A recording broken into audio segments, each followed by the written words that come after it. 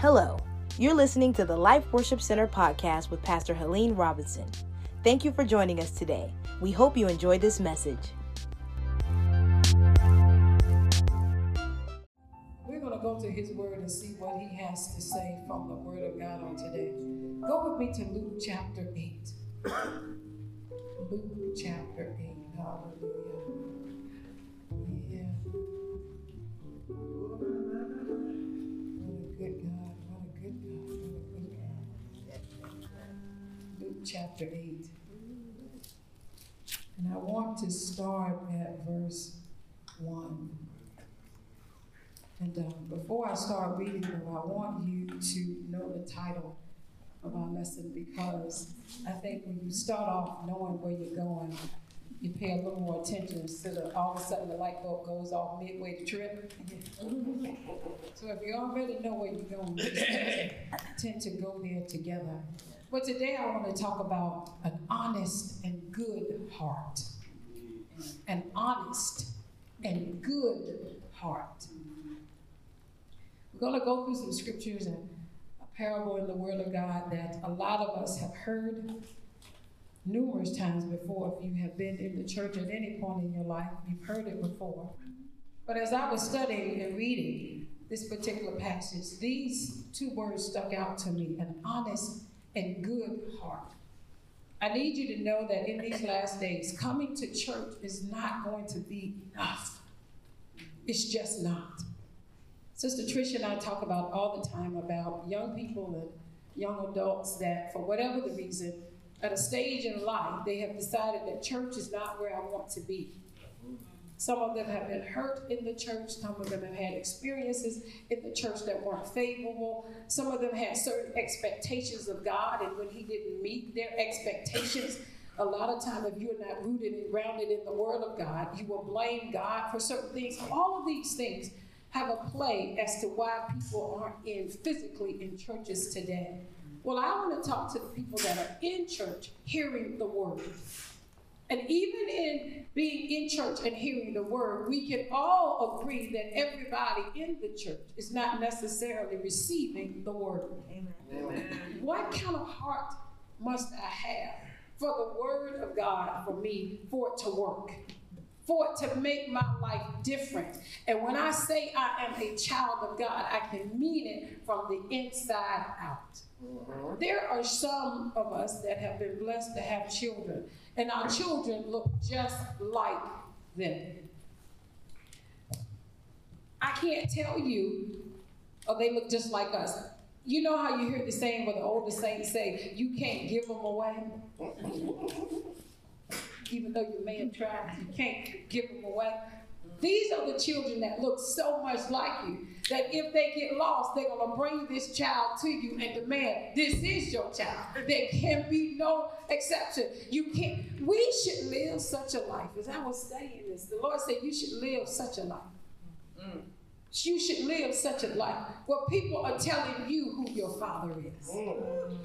People are telling you, I don't care how crazy you might act. They're going to say, I know you're saved, even though you're not acting saved right now. Get on back with your father and act like you know. We should live such a life that we are identified with him without anyone even saying anything.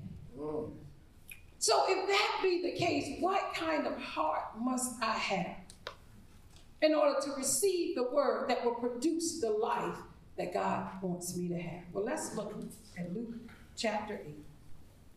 And I want to read from one of a very blessed translation. If y'all get a chance, the Phillips translation is what it's called. The J.P. Phillips New Testament translation. Now, I will tell you all the time, make sure you're comparing it with the one that we know, the King James. But this one blessed me in my study. So I want to look Luke chapter 8, and I want to start at verse 1. And it says, not long after this incident, Jesus went through every town and village, preaching and telling the people the good news of the kingdom of God. He was accompanied by the 12 and some women who had been cured of evil spirits and illnesses. Mary, known as the woman of Magdala, who had once been possessed with 7 evil spirits. Joanna, the wife of Cusha, Herod's agent, Shoshana, and many others who used to look after the comfort from their own resources. So in other words, Jesus had a little following, and some of them were women. I don't know about you, but as a woman, I'm so glad they mentioned these ladies in the Bible. Amen. We don't have to do no women's lib. I still believe that man should pay for dinner. Amen? I don't know where that came from. I still believe. Yeah, that was a good one. I still believe at Christmas time, I'm going to tell you how I believe. There should be more presents, y'all, under the tree for me than I was raised that way. I still believe, when the family got a new cartridge, Daddy drove the old one, Mama drove the new one. I still believe it's going to take more money to take care of me than it is to, why I'm meandering. So let's get back. So they mentioned these women in the Bible. So it was his 12 disciples, and some of these women had an encounter with Jesus. Now, what's interesting about this, an encounter with Jesus will cause you to follow him no matter what. Now, even though these women were following Jesus and it was mentioned, you must know the women were still in the minority. You must know now, we not too long got a right to vote.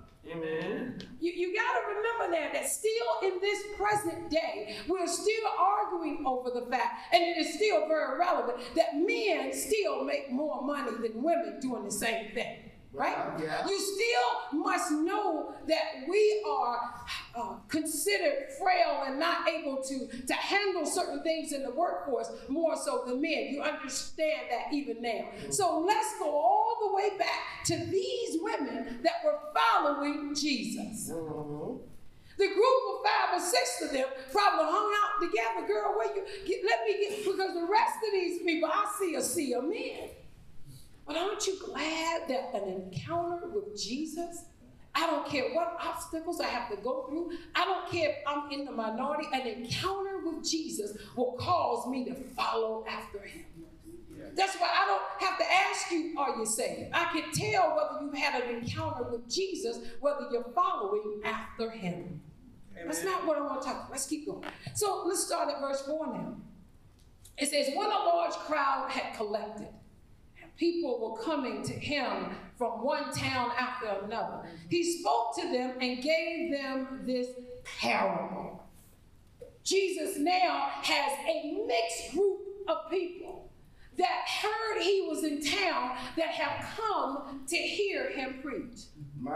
Jesus spoke in parables such that the common man could understand. Right? They couldn't understand the mysteries and the hither and thou and whither and to it and all of that. So he spoke in parables. Yep. And I will dare not say for you, don't be so heavenly minded with all your fancy words. That you miss out on ministering to the common person. Don't get so fancy and try to impress them with how long you've been saved with all of these big words that you tell them something that they cannot have understand. Please don't run up to them and just start speaking in tongues. It's going to be a problem. So Jesus spoke to the crowd that had come in a parable. Now, a parable he's using, for most of them can understand. And in that day, sowing and farming was something most of them couldn't understand. So he said a sower went out to sow his seeds. While he was sowing, some of the seed fell by the roadside and was trodden down and the birds gobbled it up. Some fell on the rock, and when it sprouted, it withered from the lack of moisture. And some fell among thorns and bushes, which grew up with the seeds and choked the life out of them. But some fell on good soil and grew and produced a crop 100 times what had been sown. And when he had said this, he called out, let the man who has ears to hear us then. Verse 9. Then his disciples asked him the meaning of the parable. I found that to be interesting, that my disciples, the ones closest to me, couldn't understand the simple parable. Sometimes we can get so heavenly minded that we can't hear God when he's speaking in simple language to us. We think that he's going to crack the sky and there's going to be some huge thunder. There's going to be something that he says that I have to go to the scripture and I have to look through the passage and I have to study and figure out what he said. Sometimes he speaks so simple that we miss God speaking. The disciples asked God to interpret the simple parable. Jesus. Don't ever get so close to God and so lifted up in your relationship with him that you only going to receive on a lofty level. Correction can come from a simple level. Direction can come from him just using a simple parable. So the disciple asked him the meaning of the parable. I thought that was interesting. To which Jesus replied, you have been given. Listen to how he responds to their question. You have been given the chance to understand the secrets of the kingdom of God. Those that are in relationship with Jesus, we can understand the mysteries of God. Yes, I have Jesus in me, the Holy Spirit in me. So he's telling the 12, watch this. Jesus replied, you have been given the chance to understand the secrets of the kingdom of God. But the others are given parables. All these that may not be saved, and those new babes in Christ that just got saved yesterday. Those that still, when they get angry, use words that I tell them don't use. Those still that have the short paces. And when you tell them to turn to a book in the Bible, they have to go to the front to find out where it is. Those people, those are the people that the parables are given for. Yeah, them. He said, now you that have been with me for a while have been given the anointing to understand the mysteries, but parables are spent for those. Watch this. So given so that they may go through life with their eyes open. And seeing they may not see, and hearing they may not understand. He says, so I'm trying to get them to understand what's going on. Verse 11.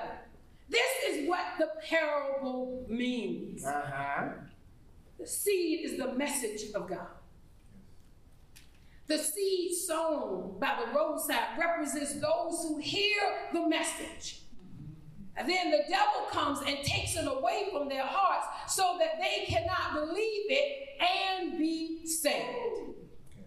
That sown on the rock represents those who accepted the message with great delight when they hear it, but have no real root. Those are the ones that get happy in church when they're around this thing. Give them a good hour and y'all not there. Well. Sometimes it's less than that, depending if they jump in the concert step and roll rage or something else sets in. I don't know. So those are the ones that have their comfort and their strength only comes amongst the saints.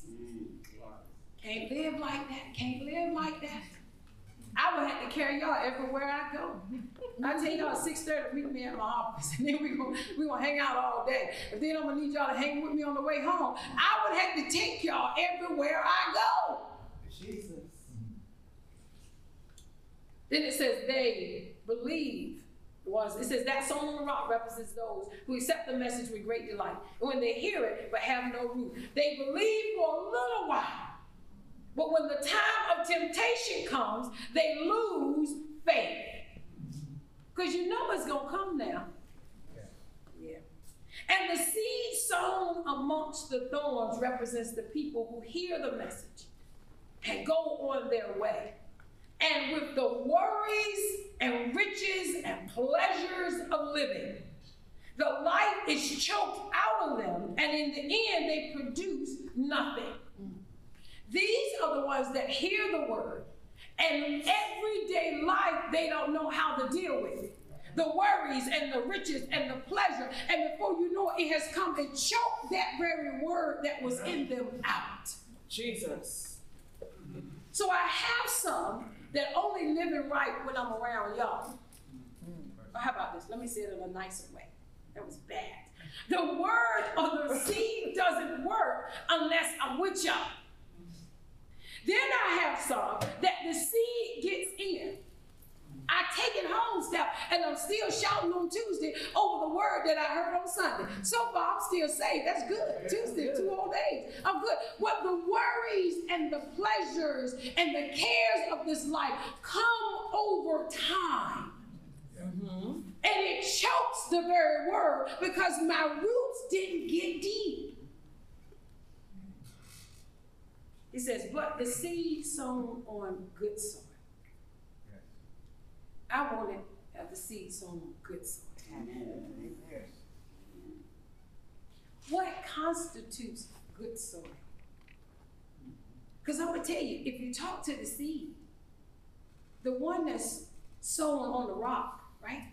Mm-hmm. That's the ones that all of them say encouraged around y'all. If I go out here and somebody cut me off and I respond in an ungodly way, those on the rock feel like I'm still saved because you shouldn't have done that. If we tell the truth, we all can justify our seed. If we tell the truth, I can give God a reason for everything I'm doing there that may not please him. Amen.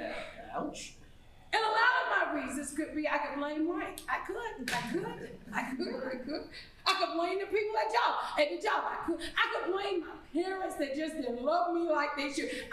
Trust me, we can give God all types of excuses for our seed that's not producing the fruit that he says it should yield. Lord Jesus. So I'm not necessarily focusing on the grounds that my seed was sown that didn't produce anything. He says, take the energy off of that. If you work 24 hours a day, 365 days of the year, figuring out what it is to have good ground, you'll be okay. Right. He says, focus on producing good ground. That's where your mind should be, not living on the edge. You know, there's some believers, I don't mean no harm. Sanctification is a strange word in church today. That's a whole nother lesson.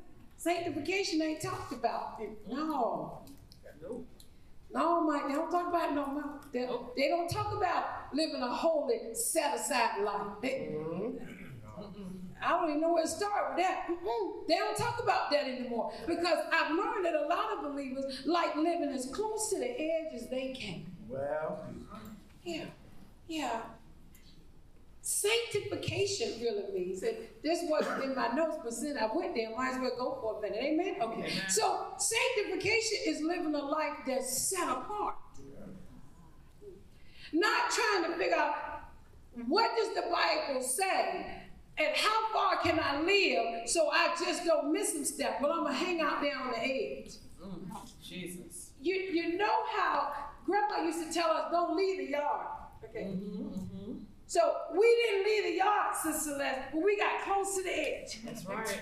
And we tell our friends, come over here. Grandma said we can't use, but we running all up and down the edge there. Now, Grandma had a big yard too, but Grandma said, stay close. We don't leave the yard, but we're going to show her I'm going to get as close as I can.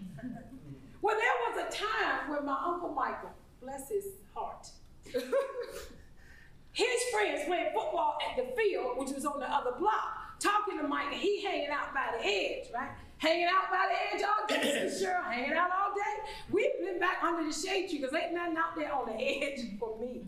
See, because in my mind, I'm going to forget where the edge is, so sure. And one of my friends going to call me one too many times, and I'm going to jump over. And at that time, Grandma's going to be looking out the kitchen window. I know she is. So I didn't live a life on the edge. Because I felt life was too short. I liked my life. So I didn't hang out on the edge. So here was a Saturday, a weekday. We had Grandma's house because we spent the whole summer there. Michael running along the edge talking to his friends that's playing football. Grandma said, don't leave the yard. All right, none of us leave it. Mike out there, all of a sudden we look. Mike ain't out there on the edge no more, Trish. Oh boy, this is going to be good. Now, back in the day, because I love my grandma so, and my uncles gave me such a hard time. So when I didn't see Mike out there in the yard anymore, it was my duty. Grandma. Hey, Helen, what you want? What's going on? First of all, she'd tell us, don't keep running in the house, going to the bathroom. That's right. Y'all had that too? Right. She hated that. So, Grandma, I don't see Mike. I don't see Mike. She said, what you mean you don't see Mike? Grandma, Mike ain't out the yard no more. She said, give me a minute. And she had the dish towel, Mike. She dried her hands on the dish towel, right? She had to stay, cook all that. She dried, and she take her time. She put it down. She strolled on out there. And my grandmother was singing in the choir. She had a bellowy, large voice. She standing at the door. She ain't going far. Mike hollering. Ain't nobody hear Mike. This is going to be great. Grandma did not go look for Mike. She didn't go look for him. She went back in cooking. Now I'm thinking, Grandma, let's get this party started. I need this to happen out here because Mike lived to pick with me. He lived to pick with me, okay? He lived to pick with me. So, no, didn't hear Mike. Grandma cooking and all that kind of stuff. Go back in. Later on, here come Mike. And Mike didn't come to the house. Sister Vita, he go back to the edge like he's been there all the time. So Grandma called us in. Y'all come on, get something to eat. Come on, get something to eat. So we went on back in the house to eat. Mike was sitting down. She throw your trash away after we ate. Y'all go out. Mike, don't go nowhere. I said, this is great. Grandma told me, Helene, go out. Well, Grandma, can I stay? No, get out. So I'm like, dog. So I'm standing at the back screen porch door there, just hearing the thumble and the rumble. And the then all of a sudden, Mike falls out the house, toe up. He said, this was great. He says to me, why you tell me? That was my job. Didn't Grandma tell? So it would go for weeks. I would poke at him for living on the edge. Jesus. See, when I live on the edge, the enemy is just a hedge between. The closer I stay to the door, I got a long ways. I got a long time to think about it before I get all the way out the yard. Believers now are living on the edge. Jesus. And you are nothing but one temptation away from yielding and going somewhere that you shouldn't go. Stop trying to exhaust the mercy and grace of God by living on the edge. See, so the sanctification part is not for doing Jesus any good, it's for your good. Amen. Yeah. So I digress. We'll come back here. Michael and I reconciled later in life. But it was a struggle. It was good though. It says, but the seed sown on good soil means the man who hears the message and accepts it with good and honest heart and go on steadily producing a good crop. I'm on verse 16 now. Watch this. And you almost have to say, Lord, how does this next verse fit in with what you just told us? You just explained to us what the seeds being sown on the different soils meant. Then now we get to the part where, what does this mean? Verse 16, nobody lights a lamp and covers it with a basin or puts it under the bed. No, a man puts his lamp on a lampstand so that those who come in can see the light. For there is nothing hidden now which will not become perfectly plain, and there are no secrets now which will not become as clear as daylight. Watch this. The man with the good and honest heart. That's the soil of the heart of a man that seeds are sown on good ground. Honest and good heart. The Bible says you're going to produce a good crop, okay?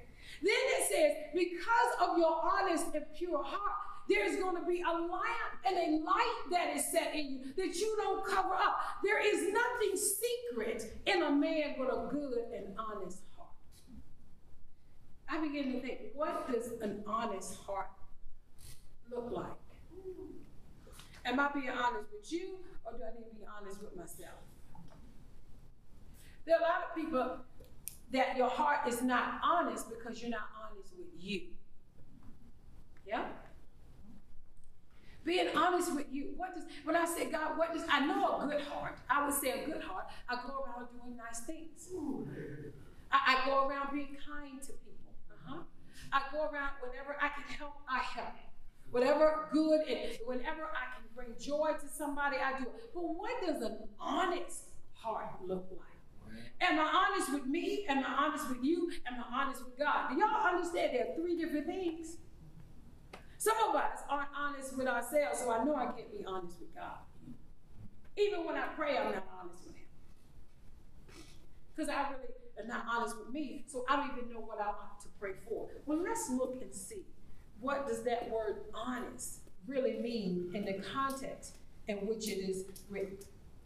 It really means an excellent and honorable, exceptional heart, a pure heart. It really means that you are being open and there's nothing hidden. Now, let's go back to say that that's the type of soil your seed should be sown in. So when the word of God is going forth on a Sunday or on a Thursday, if my heart is not honest and good, the seed still is not being sown in good ground. Okay? If I am not honest with my condition of my heart, if I'm not honest in my feelings, in my relationships with people that I know, don't even raise your hand. How many of you say you get along with people that you really, really don't? Well. How many people you say you love people that honestly the right word is you like them? Ouch. And that's minimal. That's the basis. How many know people that you love because Jesus said you had to? Ouch. Not because you want to. Oh, here's a good one. How many of you have relationships where you say you forgave somebody and you really, really, really, really didn't? Ouch. Yeah. You said you did all the right things. You said it out of your mouth. You even said, because we talked about this in Bible study one night. We were dealing with anger, which is a whole other hard issue. But when we said that in order for me to really forgive, there has to be a confession of the art that I have done. So you just don't say I'm sorry. Back in the day, your parents used to say, sorry for what? They made you say what you did wrong. So here's the thing, an honest heart is the heart that is open and pure unto God. God, I'm struggling to forgive my sister and my brother. I know your word says I should. But God, I'm going to need you to help me forgive him. Because it hurt more than I care to admit. Happened years ago, but if you think about it now, it's still fresh. God, I thought I forgave, but I didn't. Tell me what's in me that I can't let this go. Lord, I know you told me that I should be happy. Here's one too. Oh, I don't know if it's a male thing or a female thing. The Bible says, rejoice with them that do rejoice. Y'all know where I'm going. When I appear to be happy when y'all are blessed. I'm happy for you and Sister Diane. That's what I told you, didn't I? Yeah, I'm happy for you. I'm happy. But somewhere in the heart area, the Lord knows now. You said it, but you ain't happy. They got to new something, and you didn't get new something. The Lord said, now I know that part of you. You said you were happy, but deep down, there's still there's a little jealousy somewhere.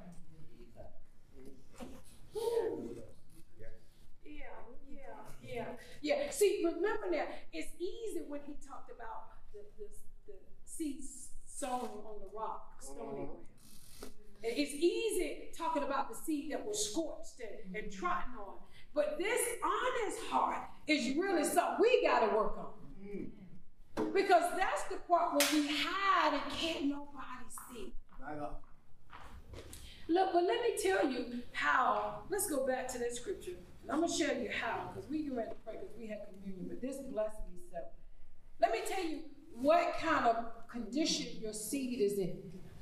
The Bible says, when you sow in a good and honest heart, something is going to happen. Now, I love these baking shows recently. I've gotten into them. They ain't turning on no oven yet. I ain't doing that because they create a whole lot of mess, a lot of cleanup, but it look cute. So you watch the holiday baking championships and stuff. I love it. They are some bakers. They come up with these. I love watching that, right? I watch it. But when I watch them and I see all that is put into what they have to do, and when they stand up there to be judged and they let the judges taste what they have, some of them honestly say, you'll hear the commentators and they're talking before the judge says, they'll say, I didn't do my best. Well, I hope they don't, I didn't put enough of this in, or I don't think I put enough of that in. They are judging themselves before they are actually judged. The Bible says, with my heart, I need to be honest with myself that I'm judging myself in the heart before he judges me. Yes. Some of us say, man, just let me get through this judgment. And they'll say, this was not my best work. When was the last time we went to the Lord? Lord, I had a conversation with that sister at work, and that was not one of my good ones. Damn, my voice went a little high. Slammed my hand on the desk. That wasn't a good one. But can you help me go? No, I shouldn't have to wait for his conviction or him to judge me. The Bible says I should be judging my heart daily. Now watch this. Now, if it's sown on good ground, you get this stuff. It says, but the seed sown on good soil means the man who hears the message and accepts it with good and honest heart and goes on steadily.